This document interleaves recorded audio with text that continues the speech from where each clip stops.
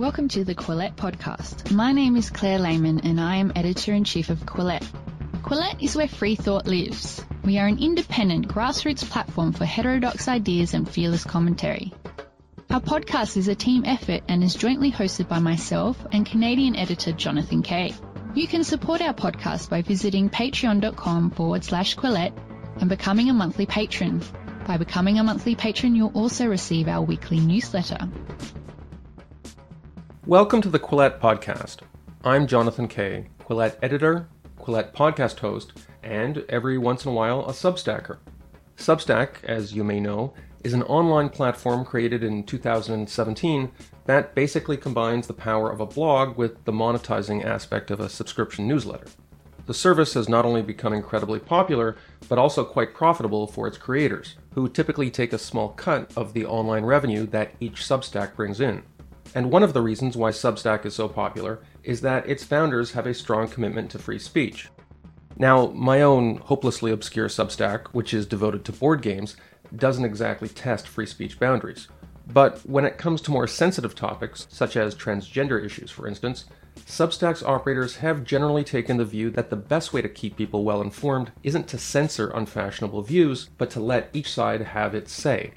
In their view, this isn't just the best for readers and writers, but for society as a whole, since free speech policies help build up the public trust that otherwise can get eroded by clickbait media. In a January 26th manifesto titled, "Society Has a Trust Problem, More Censorship Will Only Make It Worse," Substack's three founders wrote as follows. While the attention economy generates power from exploiting base impulses and moments of attention, a healthy information economy would derive power from the strength and quality of relationships that are built over time. The strength of these relationships would depend on the writers and readers not feeling like they're being cheated, coddled, or condescended to. Knowing that they are on a platform that defends freedom of expression can give writers and readers greater confidence that their information sources are not being manipulated in some shadowy way. To put it plainly, censorship of bad ideas makes people less likely, not more likely, to trust good ideas. End quote.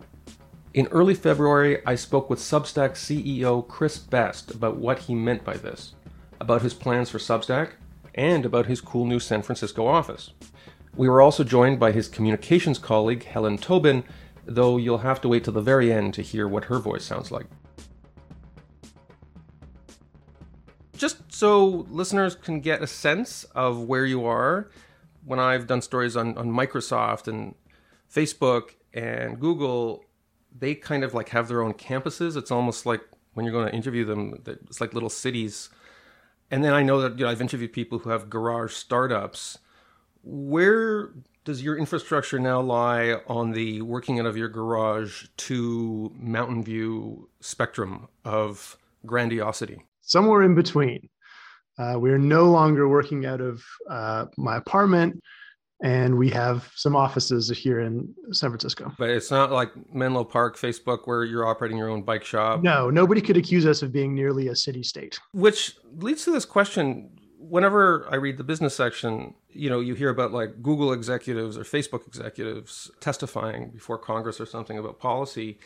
Then below that, there's this very influential but smaller tier of like WordPress or Ghost or Medium, or, you're in that category now. What is your relationship in regard to the larger industry of policymaking, lobbying? Is that something you've had to start to think about? It's something that we think about a fair amount, and we think about it from our perspective of what are we trying to do with this platform we're trying to build, and what do we think is the right thing to be bringing to the world. As far as I know, nobody's asking for our advice on matters of making policy yet, which maybe we can appreciate. You do see, obviously, people freaking out about Substack policy in sort of egghead media circles. But is that kind of where a lot of these controversies remain at your scale point? The interesting thing about Facebook, et cetera, is part of it's the sheer size, and part of it is kind of the way that things play out on those platforms. I do think that the difference is not just one of size, but it's one of how visible is this conversation and what is the emergent effects that come out of it. Like Twitter, I think, is a great example of a network that is, it's a big service, and it's, important and has lots of people on it, but it also at the same time looms incredibly large in the sort of minds of a lot of the intelligentsia, the media, policymakers, there's this kind of sense of the prevailing attitude on Twitter kind of like shapes how people think public opinion is or how they think the intellectual climate is in a way that kind of becomes reality, I guess. And so, we're not immune to that. We've definitely had these tempest things where people get up in arms about Substack. And, when we started the company, we kind of knew that we were running towards the fire on this stuff. Like, we're trying to make a platform that people can use to publish independently, that puts writers and readers in charge. If we are lucky enough to be successful at what we're trying to do, the way to that success can only lie through being part of this broader conversation. So we can't complain about it too much, I guess. So here in Canada, where I live and work, we had a controversy because this big protest convoy that went to Ottawa. The truckers. The truckers, yeah. What's going on with the truckers? I've been seeing, it's weird to see this as a Canadian expat living in San Francisco and just kind of being like, They are funded or were funded by a GoFundMe page. One of the most active parts of the pushback against this protest movement was, hey, let's get them kicked off GoFundMe. That brings me to your model, because you take a cut in many cases of people's income that they make through Substack. And so in a way, it's like different from Twitter, because people go after Twitter and say, you're publishing all this clickbait stuff, it's damaging. But Twitter's business model isn't, well, every time this tweet gets clicked on, we get half a penny or whatever. But in your case, if somebody comes on with something explosive that's clickbait, you're literally profiting from it. Is that something that gets used to attack your policies? I would almost say the reverse is more true. Like, the idea that Twitter doesn't take a cut, the biggest difference is that Twitter takes a much larger cut. People on Twitter that write things that are successful on Twitter don't see any of the money. Twitter, the platform, sees all of that. And part of the reason that we think the Substack model is worthwhile is that the things that tend to succeed on Substack are not necessarily the things that only drive clicks and engagement, right? Like, there's this idea that people will hate read something in a way that they won't necessarily hate pay for it. If you look at like the distillation of a model where saying something that makes people mad and polarizes and drive clicks turns into money for the platform that sets up that model, I think that's a pretty fair description of the Twitters and the Facebooks of the world, and is arguably less the case about Substack. Mathematically, when you're talking about Twitter and you talk about the share of the revenue they're getting, you kind of get a divide by zero error, because just most people get nothing. Yeah, basically. Was there one substantive issue that made you and Hamish McKenzie and Jairaj Sethi, I think I'm pronouncing those names correctly, that said, hey, we got to write a kind of manifesto about censorship? People will remember there was a big controversy. We don't have to get into it, but it was sort of about gender and trans stuff. But that was a while ago. Or maybe it was it the absence of something in the news that said, oh, now is a good time to do it, so people won't interpret it as taking sides? We've written about this issue a few times. And the first time we wrote about it is a piece that we actually linked to in the latest one, where it really was, we just knew this was something that we wanted to write down our thoughts about, both publicly to kind of get on the record about how and why we think about this, and also for ourselves to organize our own thinking about this, to put down what we think is right and what we think is important kind of before it was inevitably put to the test in some high pressure situation. And that's actually been really valuable for us. It's helped us kind of have this document to look back at when it was like, when we had cooler heads, like what did we say that we believed? And this most recent one, it feels to me like we're in flurry of increasing censorship in a bunch of different places. It feels like we're in this moment in the zeitgeist where there's this just desire to use the tool of shutting down things that you disagree with as part of just a legitimate political program of ideas. It wasn't any one thing in particular that made us want to do it, but it just felt like the heat on this is getting turned up, and we wanted to reiterate our own thinking about this in advance of any of that. I think most people listening to this, certainly you, will be familiar with the situation at Spotify and the controversy over Joe Rogan. What makes Spotify's situation challenging isn't just, well, you've got some artists who have said, we're going to take our material off Spotify unless you deplatform Rogan. And this happened at Netflix too with Dave Chappelle. It becomes kind of like an HR issue, because you've got people within the organization who will come to management and say, I don't feel safe in this organization because you have Chappelle on or you have Rogan or whatnot. Putting aside the validity of those complaints, to a certain extent, when you publish something like this, is this indirectly a kind of HR document saying, look, if you want to come work for us, that's great, but on the way in, you should know that this is how we feel about things? I definitely wouldn't describe it as an HR document, but something that we do believe in on this issue and in general is just kind of like having a clear set of principles on knowing where we stand and kind of drawing a line around what are the things that Substack is seeking to advance and like how do we want to go about doing this, and then just be really public about that, to kind of like just be open about it, put that out into the world. And one of the good reasons is that it helps people who might want to work at Substack decide for themselves if this is something they are excited about. And I think most importantly, it helps draw people who are, excited about the things that we're doing. Does it make it more difficult for you to give you a hypothetical? Let's say you had a staffer who had a blog which had stuff on it that you found really unsettling, and it didn't have anything to do with Substack. Does it make it more difficult for you? You say in the piece, which I agree with, is there's no such thing as a zero censorship society. Like there's always going to be some limits. Did you think people are going to quote this back to me if I start putting limits on stuff they produce? I'm not sure that hypothetical is something that enters into it too much, but I do think that the general point of, hey, if we go out on the record and say, here are our principles, here are what we think about these things, here's what you can count on us to do and to not do. Part of the value of that is exactly that. It ties our hands in a way where people can come back to us and say, hey, you said that you care about freedom of the press. You said that you care about this. It is kind of a commitment to what we believe and how we're going to behave. And that's part of the value of doing that, I think. One of the cautionary tales in this space is Gab. I guess you could call it a competitor to Twitter, which gradually became more right-wing, more pro-Trump, even though I don't think Trump ever had an account on it. Got destroyed because it became a haven for some really extreme speech. Is one of the problems making free speech part of your brand that you're just always going to attract people who have been kicked off other brands, and maybe in some cases for good reason?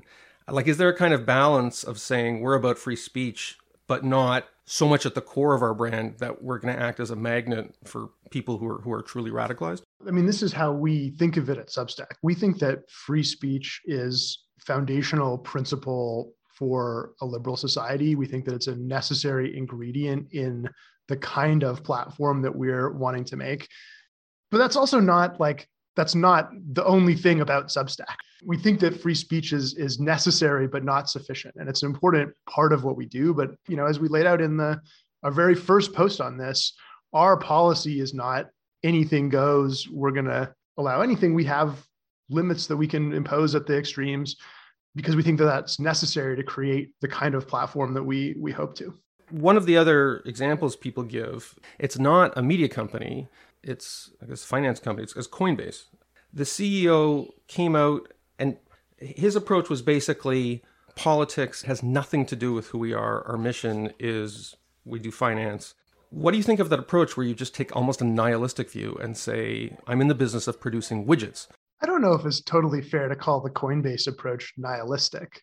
I think maybe the common thread that I would draw there is having a thoughtful stance about how we are and are not going to deal with this issue as a company, being clear about it and being willing to stand up and create the environment that you want, and being honest about it with other people and saying, hey, if this is what we're about, this is something that if you agree with or want to be a part of this, you'll be excited here. And if there's something that you paid and don't want to be a part of, you won't like it here. I think that's actually good. I think that's something more companies can and should do and need to do in order to kind of like navigate the crazy times we live in, almost independent of what that position is, right? Like if the position is something that I completely disagree with and you say, we're only going to do politics at work and we're going to do it this way, even just like being clear about that and owning that that's the place you're trying to create has value to it, I think. I think Coinbase has been smart about it. And I mean nihilistic in the best possible sense. Oh, of course. Good nihilism. Thank you. But although in this essay, you talk about a problem that a lot of people have talked about, which is the problem of silos. But this approach you're describing, to some extent, it can create political silos defined by corporate brands, because I'm sure there are some companies in San Francisco where corporate and social responsibility, social justice aspect is like a huge part of their recruiting for young employees, which is fine. I mean, if you have a company like Coinbase where, under the heading corporate and social responsibility, it says, if you're reading this, Coinbase isn't for you, you're going to get probably a certain kind of person. Like, have you had difficulty? It's been a while now since Substack has had a posture of greater free speech. Does this sometimes maybe inhibit you from recruiting everybody you'd like to recruit? I actually think it's an advantage in recruiting, and especially when you're a startup that's trying to do something kind of like new. And yeah, you're not a startup anymore. You can't play that card. You're making money hand over fist. And no one's buying the startup thing anymore. Nice of you to say. I mean, we're much bigger than we are. I think we're 80 people now, and you and I started talking, there was 3 of us or something. But 80 people is still relatively small in the grand and scheme of these things. We're hiring, by the way, if anyone's listening. And I think that that's bigger than a lot of, just to interrupt, my background is newspaper journalism. 80 people is bigger than a lot of the editorial staff of a lot of largish urban newspapers. Agree that maybe 20 years ago, if you're in the media space, 80 isn't a lot. That's not insubstantial. Yeah, it's getting there. And, there's tens of thousands of writers. We crossed 1 million paying subscribers not too long ago. We're not at Facebook scale, but we're onto something, I think. And I think being clear about what you're out to do, like helping people decide for themselves if that's something they want to be a part of, and then selectively pulling people that do want to be a part of it is actually an advantage. If you're kind of the same as every other company, it's actually tough to attract people that are genuinely passionate about what you're doing. So it's been about 2 years since the COVID pandemic began.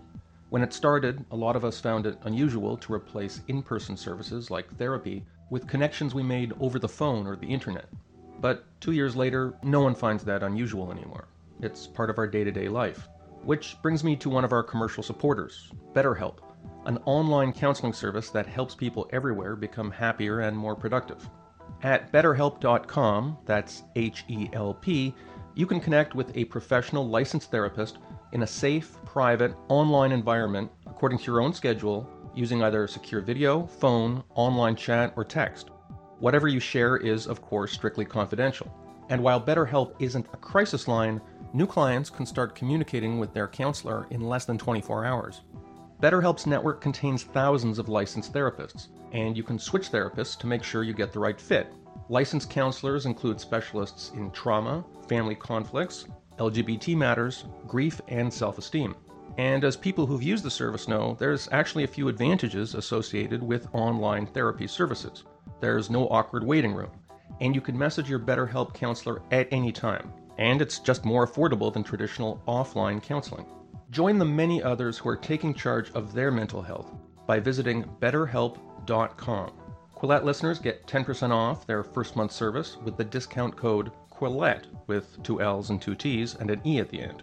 Just go to betterhelp.com/Quillette. And now back to our podcast. In your essay, you give, I think, what a philosophy major might call a consequentialist argument for free speech. I warned you this was a black turtleneck podcast. You're talking about if you try and suppress speech, it actually just lowers trust, right? I've seen this argument made before. The one thing that I'm not crazy about is it's an evidence-based consequentialist argument. So if somebody came forward and said, hey, I have this data that shows that in Belarus, where they censor everything, there's a high degree of trust for the autocratic regime. That's not true, but I'd have to apply this logic and say, well, I guess we're going to start censoring stuff. There's also, in the United States where you could draw a line between certain kinds of speech and things like, gun violence and political radicalism. Are you nervous about if somebody comes forth with different kinds of data, then maybe your principles get challenged? That's an interesting philosophical objection. I guess the way that I think about this for myself is I'm kind of, this is going to sound hokey, but maybe a freedom-loving pragmatist. Like I think that, freedom of speech and freedom in general is kind of a terminal good. It's something that I think is important. And if I had to rate it among a plurality of human values, I would rate it quite highly. And I'm also, if we're playing amateur philosopher. I believe in the is-ought distinction or something. We're at the edge of my edge of my actual philosophical things. I'm like, look, I think freedom is a good thing, and also I think that it is a practical tool that can have and has been shown to have really good consequences in some circumstances. And the fact that that second thing exists allows me to make common cause with people who might not necessarily value the things that I value, as directly, right? If I think that being able to express oneself and say what's on your mind and communicate freely is just a good thing in and of itself, even if there were no practical benefits, which I do believe, if we can argue that, look, there's also a heap of practical benefits in the long run, and that even if that's something that's less important to you, this should still be a program that matters. I think that's a valid kind of an argument to be able to make. And it's important to be able to take a clear-eyed look at the actual consequences that your preferred policies have. I mean, this is my big critique in this piece, our big critique in this piece of the censorship forward position, is that it makes these arguments like, oh, we have to shut this down, we have to shut this down, and doesn't really reckon with whether that helps or hurts.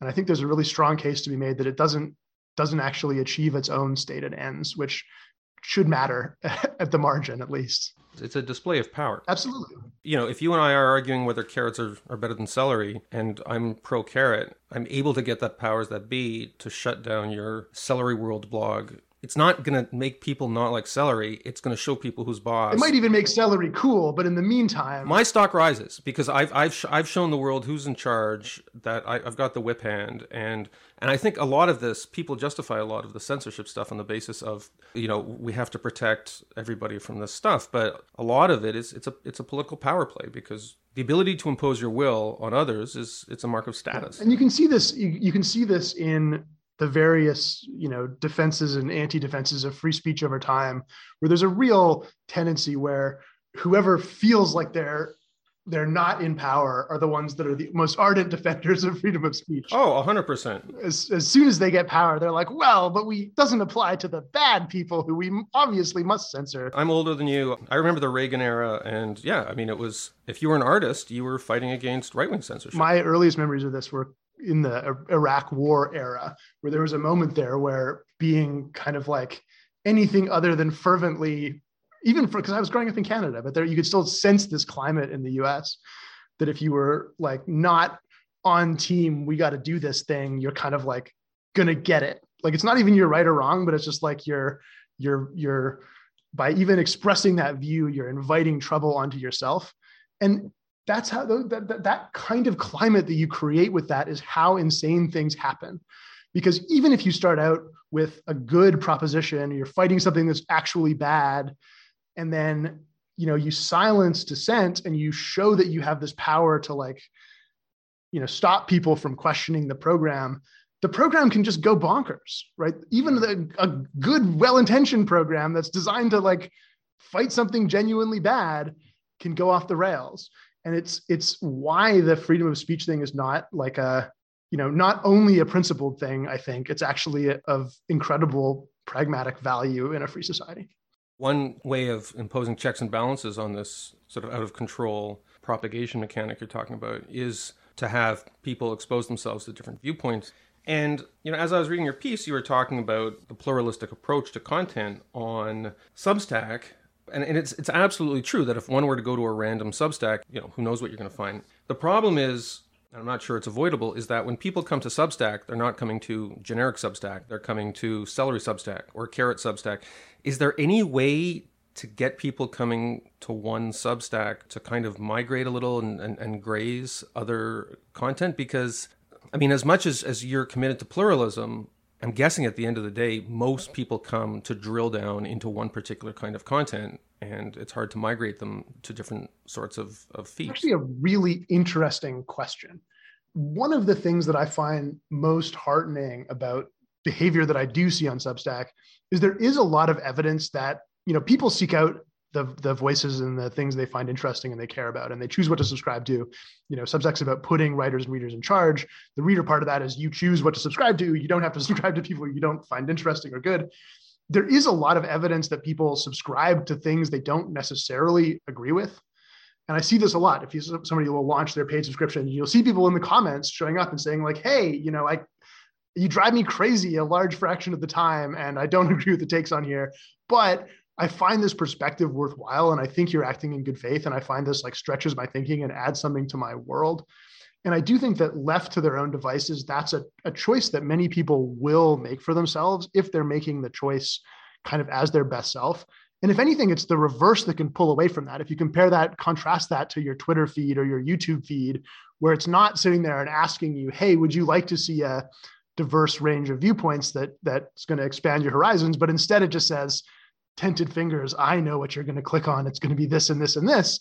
That's actually the thing that pulls most sternly into the rabbit hole. People, when left to their own choice, will seek out different opinions. They will seek out different viewpoints. That's not infinite, right? People aren't going to like sign up for things that they absolutely hate and read them day after day in case they eventually become convinced. But we kind of think, if we can let you make the choice for yourself and choose by your own lights to kind of like build the media diet that you think is going to be best for you, that's actually a pretty good end in and of itself. And people will choose to read things that aren't just telling them what they already think. It's just taken for granted that when a person starts a company like yours, the ethos of the internet is bigger is better. So you started with 8 people, now you have 80. One day you'll have 800, one day you'll have 8,000. And yet, as we've talked about before, the bigger the internet company, the bigger the headaches. When you look at Facebook executives or Google executives, in the public eye, they don't look like happy people. Is there a point at which you don't want to get bigger? Because if you get bigger, then you become the face of your medium to lawmakers, then defines your professional role, that you're no longer actually doing what you originally came to do. Instead, you're just constantly defending your prerogative to do what it is you came to do. Like, how big do you want Substack to be? I want Substack to be really big. And the reason I want it to be big is because I think the thing that we set out to build is worthwhile. And this is part of the reason that I this is more personally, but like I'm personally interested in working on this in the first place. I kind of have this theory that, you should either, at least for myself, I'm the kind of person that I want to work on something that I can become completely wrapped up in, or just chill, like not work that hard on something. And so if I'm going to work on something that's going to take up a substantial fraction of my professional life, I want it to be something that I believe in and something that I think can make a positive difference in the world.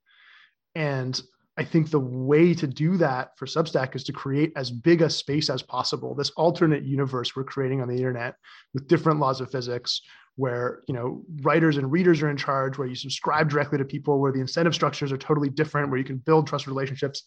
That thing is worth making exist. And all of the problems that come with bringing that into the world, I don't enjoy them. I'm not like, there are people that love getting roasted on Twitter because it's attention and that's great, or love, want to be hauled on TV or whatever. I don't love any of those things, but I'm willing to do them if it's the price of creating something that matters. And so I don't feel like I can very well complain if, in the happy path, Substack continues on this successful trajectory we've been on. And, it's a pain in my butt that, people ask me to justify what we're doing to government or anything. I think that's kind of fair enough. Okay. Last question. I just want to see how in touch or out of touch I am with Silicon Valley or San Francisco stereotypes. Because you said you're building new offices? We have some offices in a building, yeah. Okay, so I'm going to ask you questions about whether these elements are contained within your office, okay? Okay. Mindfulness room. No. Foosball table. Nope. Dedicated yoga area. Definitely not. A zone devoted to those with aromatic sensitivities.